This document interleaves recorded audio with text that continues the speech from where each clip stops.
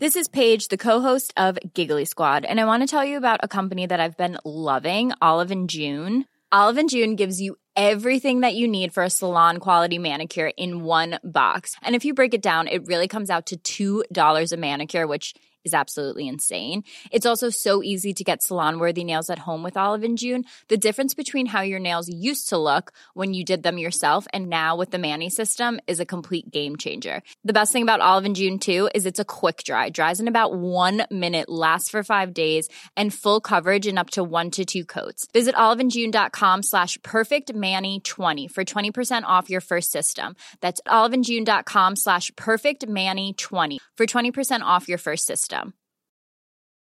Ryan Reynolds here from Mint Mobile. With the price of just about everything going up during inflation, we thought we'd bring our prices down. So to help us, we brought in a reverse auctioneer, which is apparently a thing. Mint Mobile Unlimited Premium Wireless. How to get 30, 30, bit to get 30, bit to get 20, 20, 20, bit to get 20, 20, bit to get 15, 15, 15, 15, just $15 a month? Sold! Give it a try at mintmobile.com/switch. $45 up front for 3 months plus taxes and fees. Promo rate for new customers for limited time. Unlimited more than 40 gigabytes per month. Slows full terms at mintmobile.com.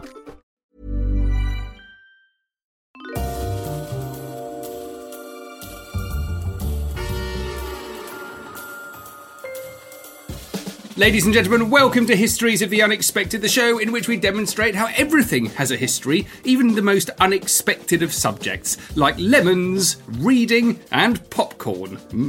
Now, of all of those, Sam, I think I would prefer to do reading, since I know an extraordinary amount about the history of reading. But I think what would challenge us most is, in fact, popcorn, or rings, wings and flings, dings, sings and slings. We could do the history of injuries, or the history of dents in cars. However, for the moment, suffice to say, we will be following the links in our minds as we come across them, explaining very carefully indeed how those histories link together in unexpected ways. Who knew, for example, Sam, who knew that the history of poison is in fact all about 18th century shopkeepers, assassination attempts on Queen Elizabeth I. It's all about Roman women who were all poisoners. It's about the history of bread. It's all about Venice, powdered diamonds, weed killer, and of course it's all about the history of horticulture. Who knew? Or that the history of buttons is in fact all about Robert Louis Stevenson, World War I, General John Joseph Pershing, and American military uniforms. It's about Victorian clothing. It's also all about a conversation between the anthropologist Claude Lévi-Strauss and the French historian Lucien Febvre, and nothing less than bodily posture, the art of life and ways of integrating the world, as well as 18th century industry, petitioning and changes in fashion. What a fascinating rampage through the past that one was, Sam. And all of that from Buttons. Yes, we have done those episodes. Do please check them out. You're probably wondering who is telling you all of this wonderful information. Let me say of my fellow presenter, if history was a mystery, if history was a mystery, let me just say, I will cleverly open up the correct file. That will help me. If history was a teenager, this man would allow history to sleep in. He would not enforce the tidying of rooms or the washing or cleaning of the kitchen. He would be all tolerant, encouraging, kind and patient, as well as an outstanding example of how to misbehave. He is the cool dad of history itself. Professor Extraordinaire of Early Modern British History at Plymouth University. It's James Daybell. Hello, James. I love that one. Hello, Sam. I love that one. That's excellent. Mine is quite pathetic in comparison. However, the man not sitting opposite me, because we are still choosing to record remotely. Well, let's just say if he were a teenager-related historian, he'd only be the Holden Caulfield of history, the quintessentially American teen protagonist of J.D. Salinger's seminal coming-of-age novel Catcher in the Rye. So epic and original is his approach to the past. Yes, it's your friend and mine across town, the famous historical adventurer, Dr. Sam Willis. Hello, everyone. We are doing teenagers. It's making me feel a bit teenage, actually, even researching this. Did you enjoy doing some work on this, James? I did enjoy doing some work on this, and I reminisced about my own teenage years. They were dreadful, dreadful and brilliant, all wrapped up in different ways. I'm glad I'm not a teenager. Me too. Now. Awful. I mean, it was brilliant, but it was the first time I got my heart broken. Just terrifying. And kind of, I remember sitting in a room, listening to an Oasis track, just again and again and again and again, and just feeling utterly sorry for myself and miserable. And I wouldn't want to relive that. However, as a friend told me at the time, at least you know you're alive. Well, yes, there's always that. The depth of heartache and being alive.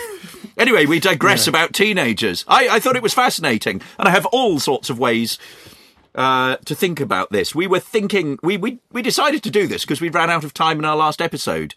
And I was going to do something on the sort of the cult of the American teenager through Hollywood and the different sort of cliques of teenagers. So that was a sort of starting point, all of those sort of different groups that you have in American high schools. I thought I'd do that and then pick two other completely different topics to do, Sam. So much fun was I having leafing through my bookshelves and whizzing around on the internet in search engines.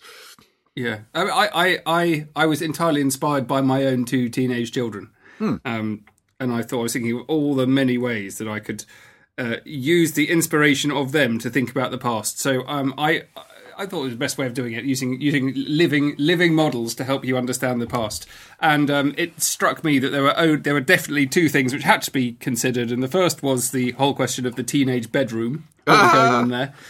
And the second is language. There's a real thing going on with language in my house at the minute. There has been since the kids are about 7.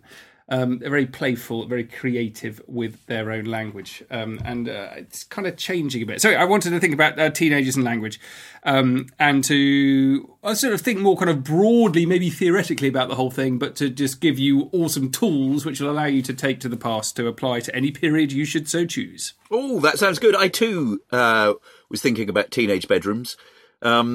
And so I've got a little bit on that. There was a recent exhibition on teenage bedrooms. Did you come across that?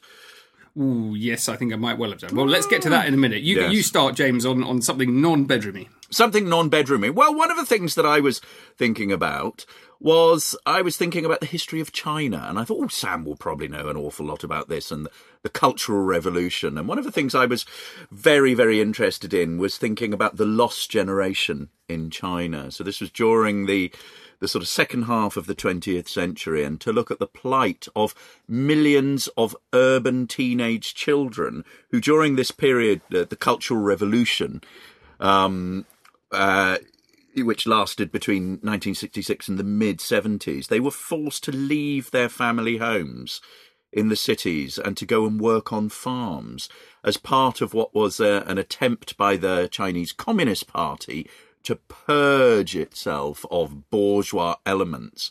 And broadly, the policy was forced migration to force reckless, feckless, privileged, city-dwelling intellectual youths to learn from working on the land with ordinary peasants and farmers.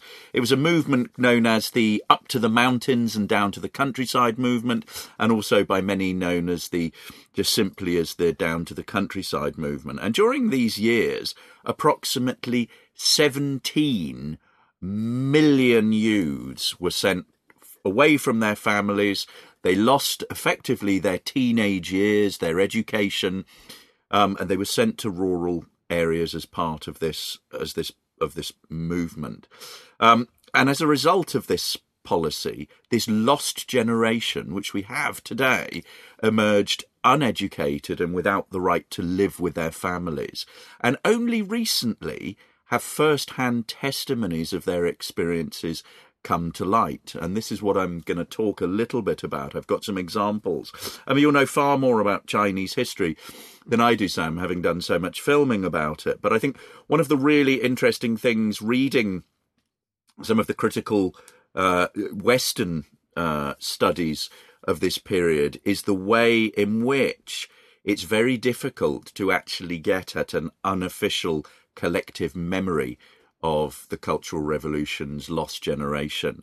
You know, in 1981, there was a very brief official version of the Cultural Revolution published by the Communist Party in China. And one of the problems then was that once this orthodox line had been set down, it was very difficult for other unofficial versions to come forward. They didn't have the support, they were suppressed, and you get a series of documents sort of released in a sort of in an official or semi-official way, and then as generations of people grew up, they moved into different countries, particularly in Hong Kong, Taiwan, the Chinese diaspora as well. You increasingly get a sort of an undercurrent of oral histories or first-hand written accounts. There are lots of famous writers who experience this period, intellectuals who experience this period and have written about it. But also what you get, strangely, is there are historians who've tried to recover the oral history, but what they encounter also is a conflict between different kinds of memories. And this is explored in a brilliant article that I read by a historian called Michel Bonin, and it's called the Threatened History and Collective Memory of the Cultural Revolution's Lost Generation. And one of the points made in this is that when you're doing this archival research in oral history and you're gathering these memories, that there are often opposing views of the past. And one of the things that they encounter is this wave of uncritical nostalgia that swept through a large section of this generation in the 1990s. Their objects and photographs and all of these kinds of things, recalling it in quite a sort of rose-tinted way. However, what we have is a number of people who have come forward and told their story, told their time. And I want to give you one case study that I found of a person called Hu Rongfen, who is, when she was interviewed, she was 58 years old. But she describes how on the 14th of November 1971, during the height of the Cultural Revolution, as a middle schooler, she was basically sent away from Shanghai, where she lived with her parents, to go and live in a remote village in East China's Anhui province, to go and work in the countryside. And this wasn't because she'd done anything wrong. It wasn't for any sort of misdemeanor. She was ostensibly a bright girl, but this was part of what was happening to every urban household, that at least one of their teenage children needed to leave home and go and work on the farm. It started off, this whole process was partly a sort of an economic thing. It was to drive up production in the sort of rural countryside, and then it became about education and about how these people would be almost sort of educated among the peasants. And she spent a total of 4 years between 1971 and 1974 in a mountainous county, Xinjiang, and it was involved in planting rice and spreading cow dung and collecting and chopping wood and all those sort of useful tasks. But we've also got a transcript of some of her reminiscences. We were told, she says, that city dwellers never moved their limbs and could not distinguish different crops. So we were banished to labour and learn skills and grit from peasants. She remembers the luggage that she brought with her. She had sort of basic essentials. She also had a copy of Chairman Mao's theories, The Little Red Book, which was a mandatory volume for everyone. She had notebooks. She took with her chapters of banned books as well, Jane Eyre and Anna Karenina, that were seen by Chinese authorities as having sort of dangerous capitalist ideas in them. And she remembers reading this literature under the covers at midnight. I still can't bear to recall my youth spent on the farm, she says. And one of the most remarkable memories she has is of working in the rice fields in the early spring in freezing conditions with lumps of ice still floating on the water. So her legs would be so cold. She'd have to be there for 10 hours or more. She just remembers the desperate cold of this. She was covered in leeches. There were wounds that blood was sort of oozing out of. She was in dirty water. You know, she had to walk 40 kilometres along muddy paths. It was windy in order to get to the nearest bus station, in order to go back to Shanghai and see her parents. Eventually, she is allowed to go and study mechanics at a local college. She's elected by her commune to be able to do this. She eventually finds a job after graduation and lives in Hefei until about 1986, before she moves to her hometown, where she works in a scientific laboratory as a secretary. But she has sort of severe, very dark memories of this period. And she recalls, if the Cultural Revolution came back and I were to be dispatched again, I'd rather commit suicide. I stayed awake night after night at the commune, worrying if I'd ever return to any city. After my retirement, I seize every opportunity to travel and exercise my body in order to stay healthy. I live a happy life now. I want to live every day like I was still in my youth, because I was never able to enjoy my teens and 20s, supposedly the best time of one's life. It's for us to act out our feelings towards the path. Together, my comrade sisters and I lived through some unimaginably tough times, learning to live without parents and like peasants. And now we want to live our youth again, all together. So, I mean, one of the things is that these harsh living conditions really took their toll on many people of this generation who suffered considerable loss of life and were unable to endure hardships, and many died during this period. And also there is a lasting long-term psychological impact that these policies had on the immeasurable millions of Chinese who simply missed out on their teenage years, separated from their home and separated from family and friends. So actually a rather sort of dour and sort of downbeat sort of look at teenage years in China during the Cultural Revolution, Sam.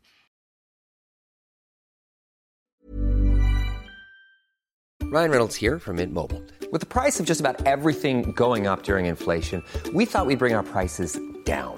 So to help us, we brought in a reverse auctioneer, which is apparently a thing. Mint Mobile Unlimited Premium Wireless. How to get 30, 30, how to get 30, how to get 20, 20, 20, how to get 20, 20, how to get 15, 15, 15, 15, just $15 a month? Sold! Give it a try at mintmobile.com/switch. $45 up front for 3 months plus taxes and fees. Promo rate for new customers for limited time. Unlimited more than 40 gigabytes per month. Slows full terms at mintmobile.com. Even on a budget, quality is non-negotiable. That's why Quince is the place to score high-end essentials at 50 to 80% less than similar brands. Get your hands on buttery soft cashmere sweaters from just $60, Italian leather jackets, and so much more. And the best part about Quince, they exclusively partner with factories committed to safe, ethical, and responsible manufacturing. Elevate your style without the elevated price tag with Quince. Go to quince.com/upgrade for free shipping and 365-day returns.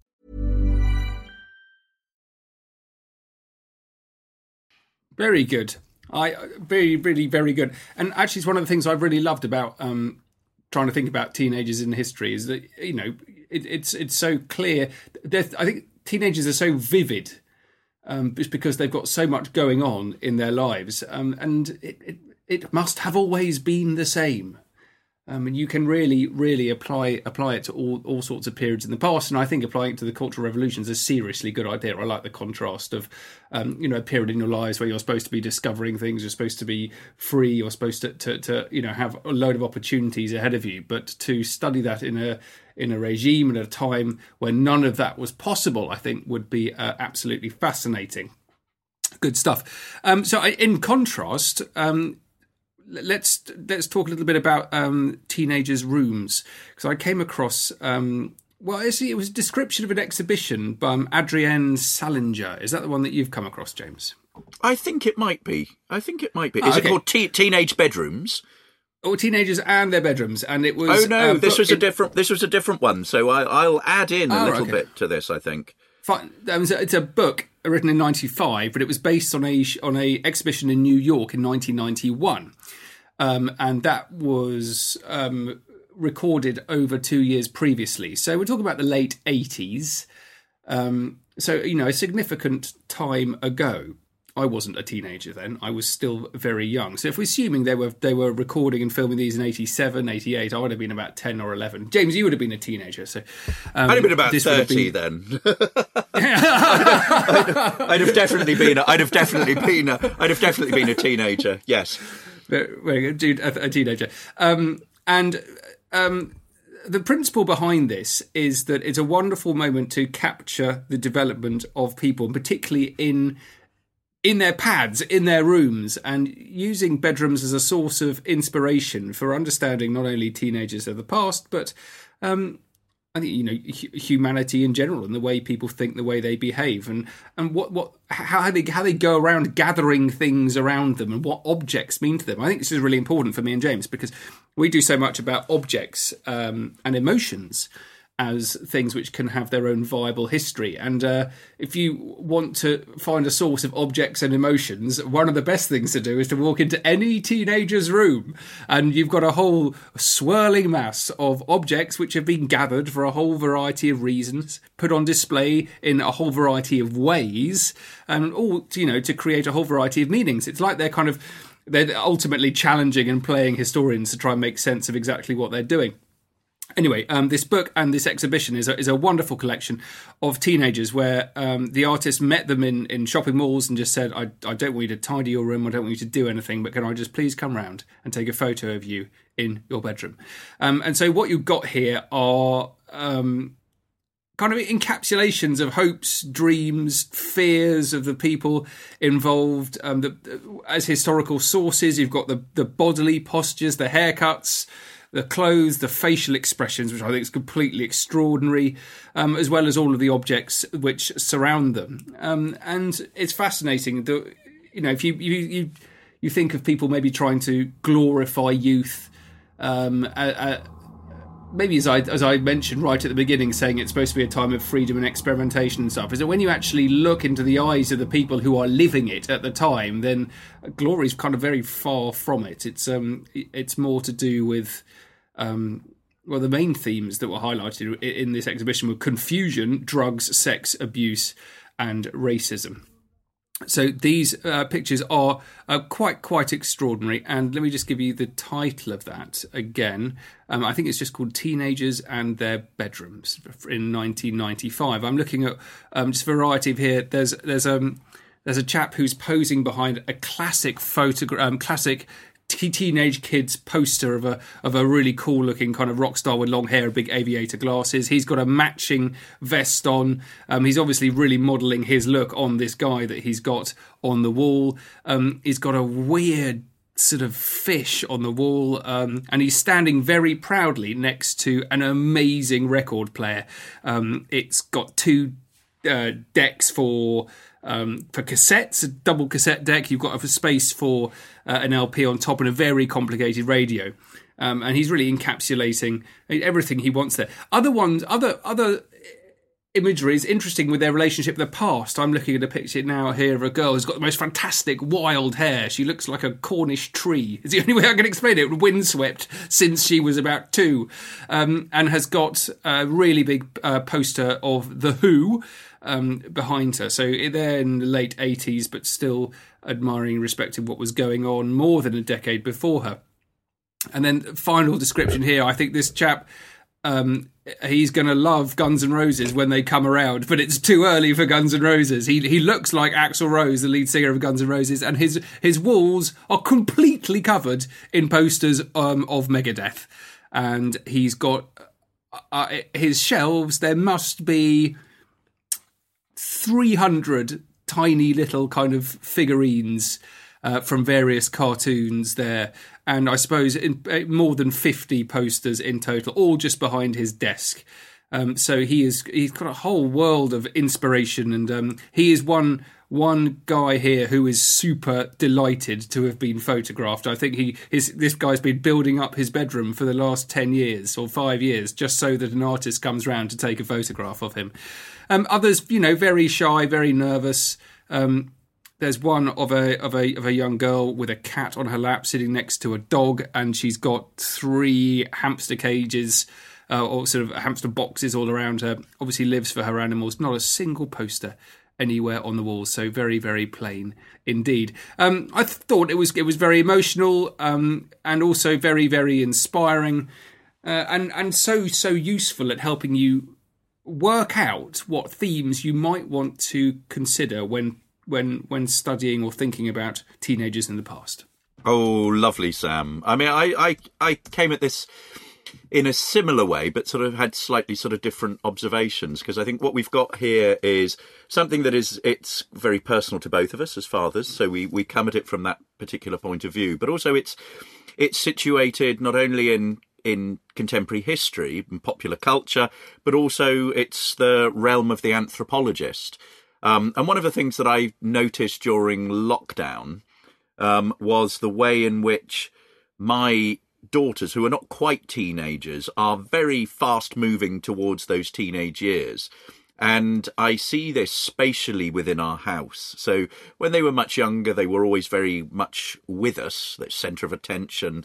And then living over this period, family life became much more atomised, not only with digital or smart devices, things moving online, but also with the spatial movement of the family around the household and the girls gravitating much more towards their bedrooms. And we can see this function of the bedroom in a much broader historical continuum. I mean, you think about bedrooms in, just in general, there is a fetishization of the master bedroom with ensuite bathroom, dressing room. It's the sort of suburban must-have for many would-be house buyers fed on an aspirational diet of luxury, romance, and a desire for time alone. Yet, if you think about it, the study of sleeping habits across the centuries shows that, in actual fact, communal sleeping, in other words, sleeping together, was by far the most widespread practice. So think here of Charlie Bucket's sets of grandparents, sharing a double bed in Charlie and the Chocolate Factory, or the well-known nursery rhyme, there were 10 in a bed. It was extremely common for all kinds of people to share beds. Families might occupy the same bed, the same room. Servants would sleep on pull-out pallets in master's and mistress's room. And there's nothing unusual about, 2 male servants in a household sharing a bed. For many, a bed of one's own, let alone a bedroom, is a relatively modern phenomenon for all except the most wealthy. And it's only with the rise of solitary sleeping arrangements and personal bedrooms that actually we see the separation of the family unit. And this is epitomised, I would argue, Sam Willis, by the teenage bedroom, which is a private space for withdrawal, the walls of which are a canvas for emerging pubescent identities. Now, this leads me to, thinking about teenage bedrooms. I didn't see that book or that exhibition that was from the 80s in New York. I saw something that was very much more modern.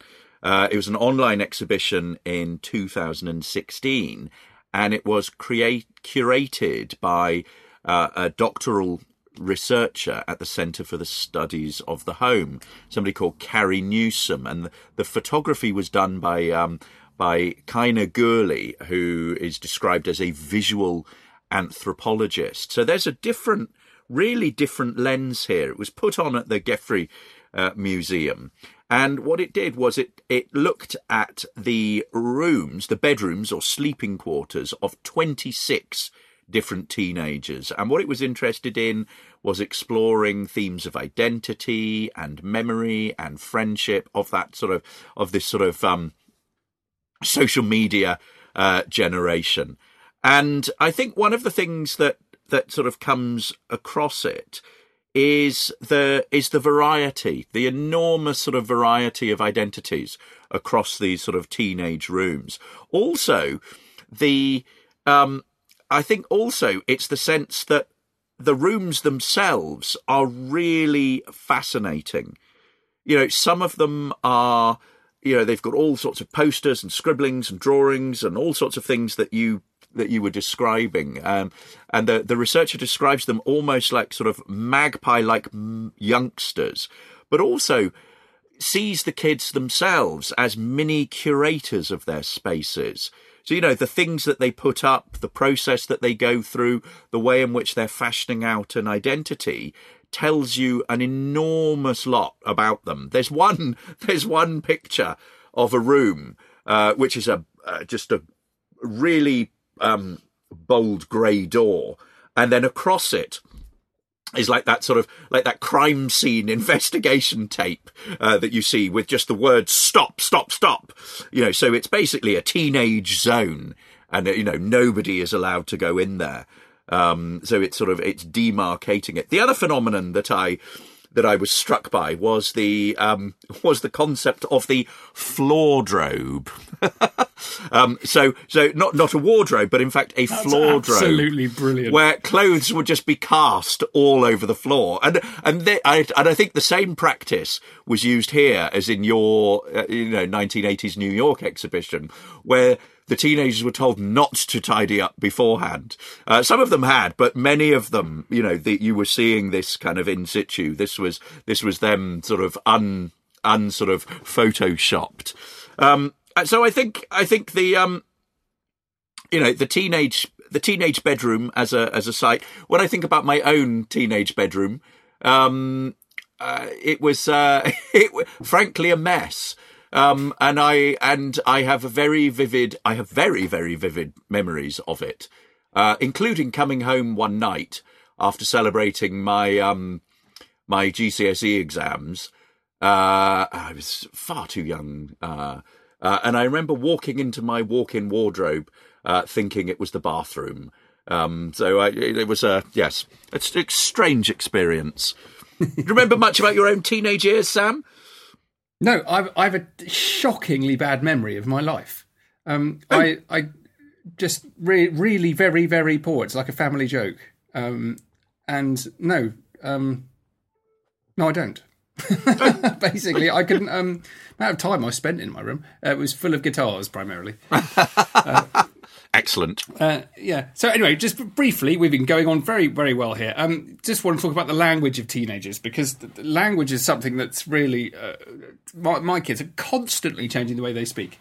And there are new phrases, often from, I think inspired by social media. There are so many vines and things going around that they adopt catchphrases constantly. And at the same time, if I ever say something wrong...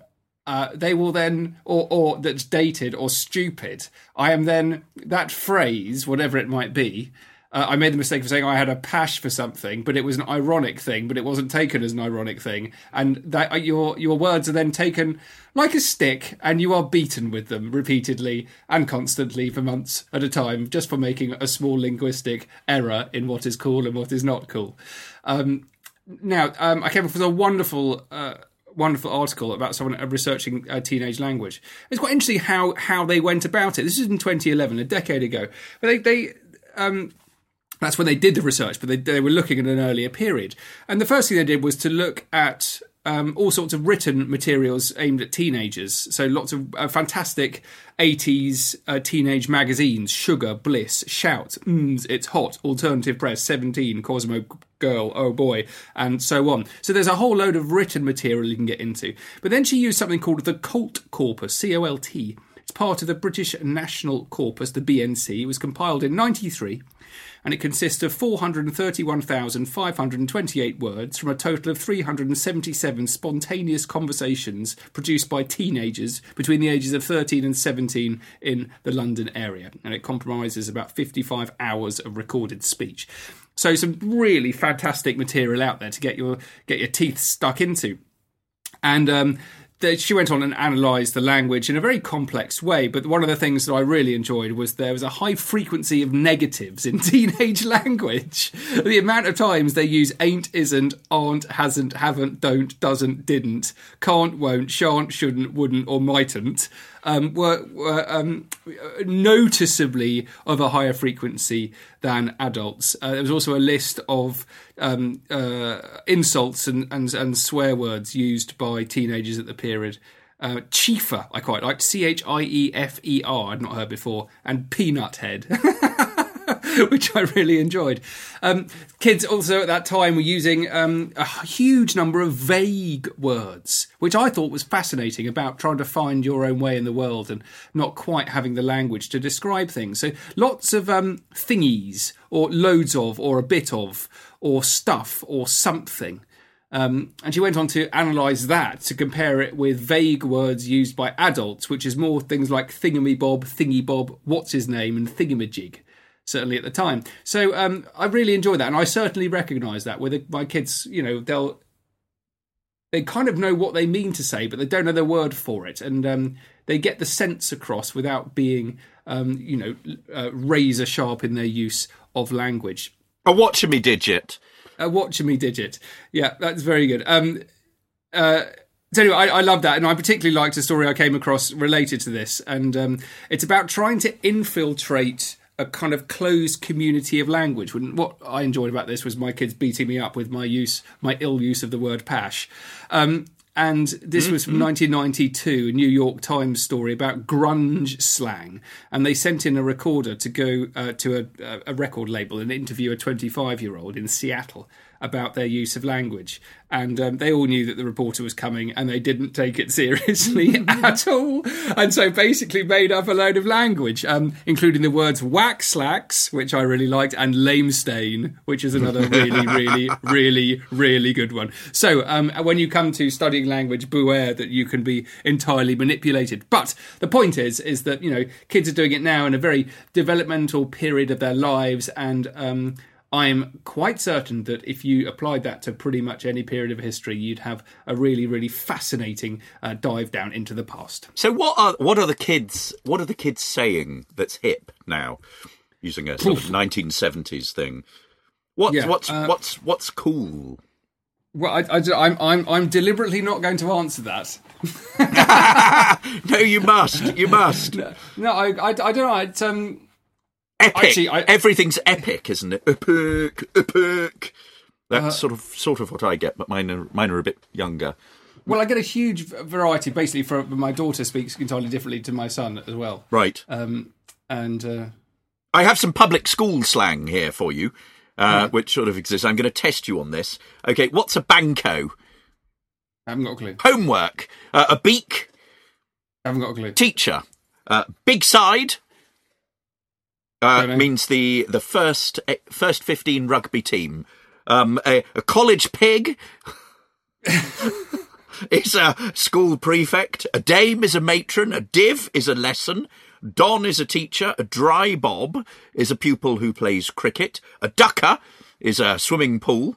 An ekka, we're going for ekka, is sport or exercise. Grubbies means a school shop. Hash means lesson at Charterhouse, apparently. A jam account means a pupil's account at a school shop. Jerks, it refers to punishment. On fatigues means punishment schedule of reporting in and doing chores. Pups are prefects. What else have we got? Rip, the tear a teacher makes in a poor piece of work. Shag is a pupil's own clothes. Shell is a new boy. Show up is a good piece of work. A slack bob is a pupil who does neither, who does poor work. Station is an afternoon of sport. The master is the headmaster. The pink roll is a list of all pupils and staff. Toshers means showers. Toy time at Winchester College means evening prep period. Up school at Winchester School. At Westminster School means the main hall. And a wet bob is a pupil who rows. How ripping. Having language at schools. Full stop. That's also interesting. Anyway, there we go. There's some teenage thoughts for you all. I hope you've enjoyed that. Think about what period in history and location in history you would like to know the most about teenage life. I hope you've enjoyed that very much. Do please follow us on social media. I'm on Twitter at Dr. Sam Willis. And if you're interested in maritime and naval history, please listen to the Mariner's Mirror podcast. And I'm on Twitter at James Daybell. The podcast is on at Unexpected Pod. We are also on Instagram, so you can check us out there. We are also on Facebook. We have a beautiful website, excellent website, historiesoftheunexpected.com, and we also have a Patreon page. If you're feeling generous in these tough times, anything you can give to help support our historical researchers would be very much appreciated indeed. I think we're back with spaghetti, aren't we, Sam? We are. Can't wait to do it. Cheers, guys. Bye-bye. Ciao.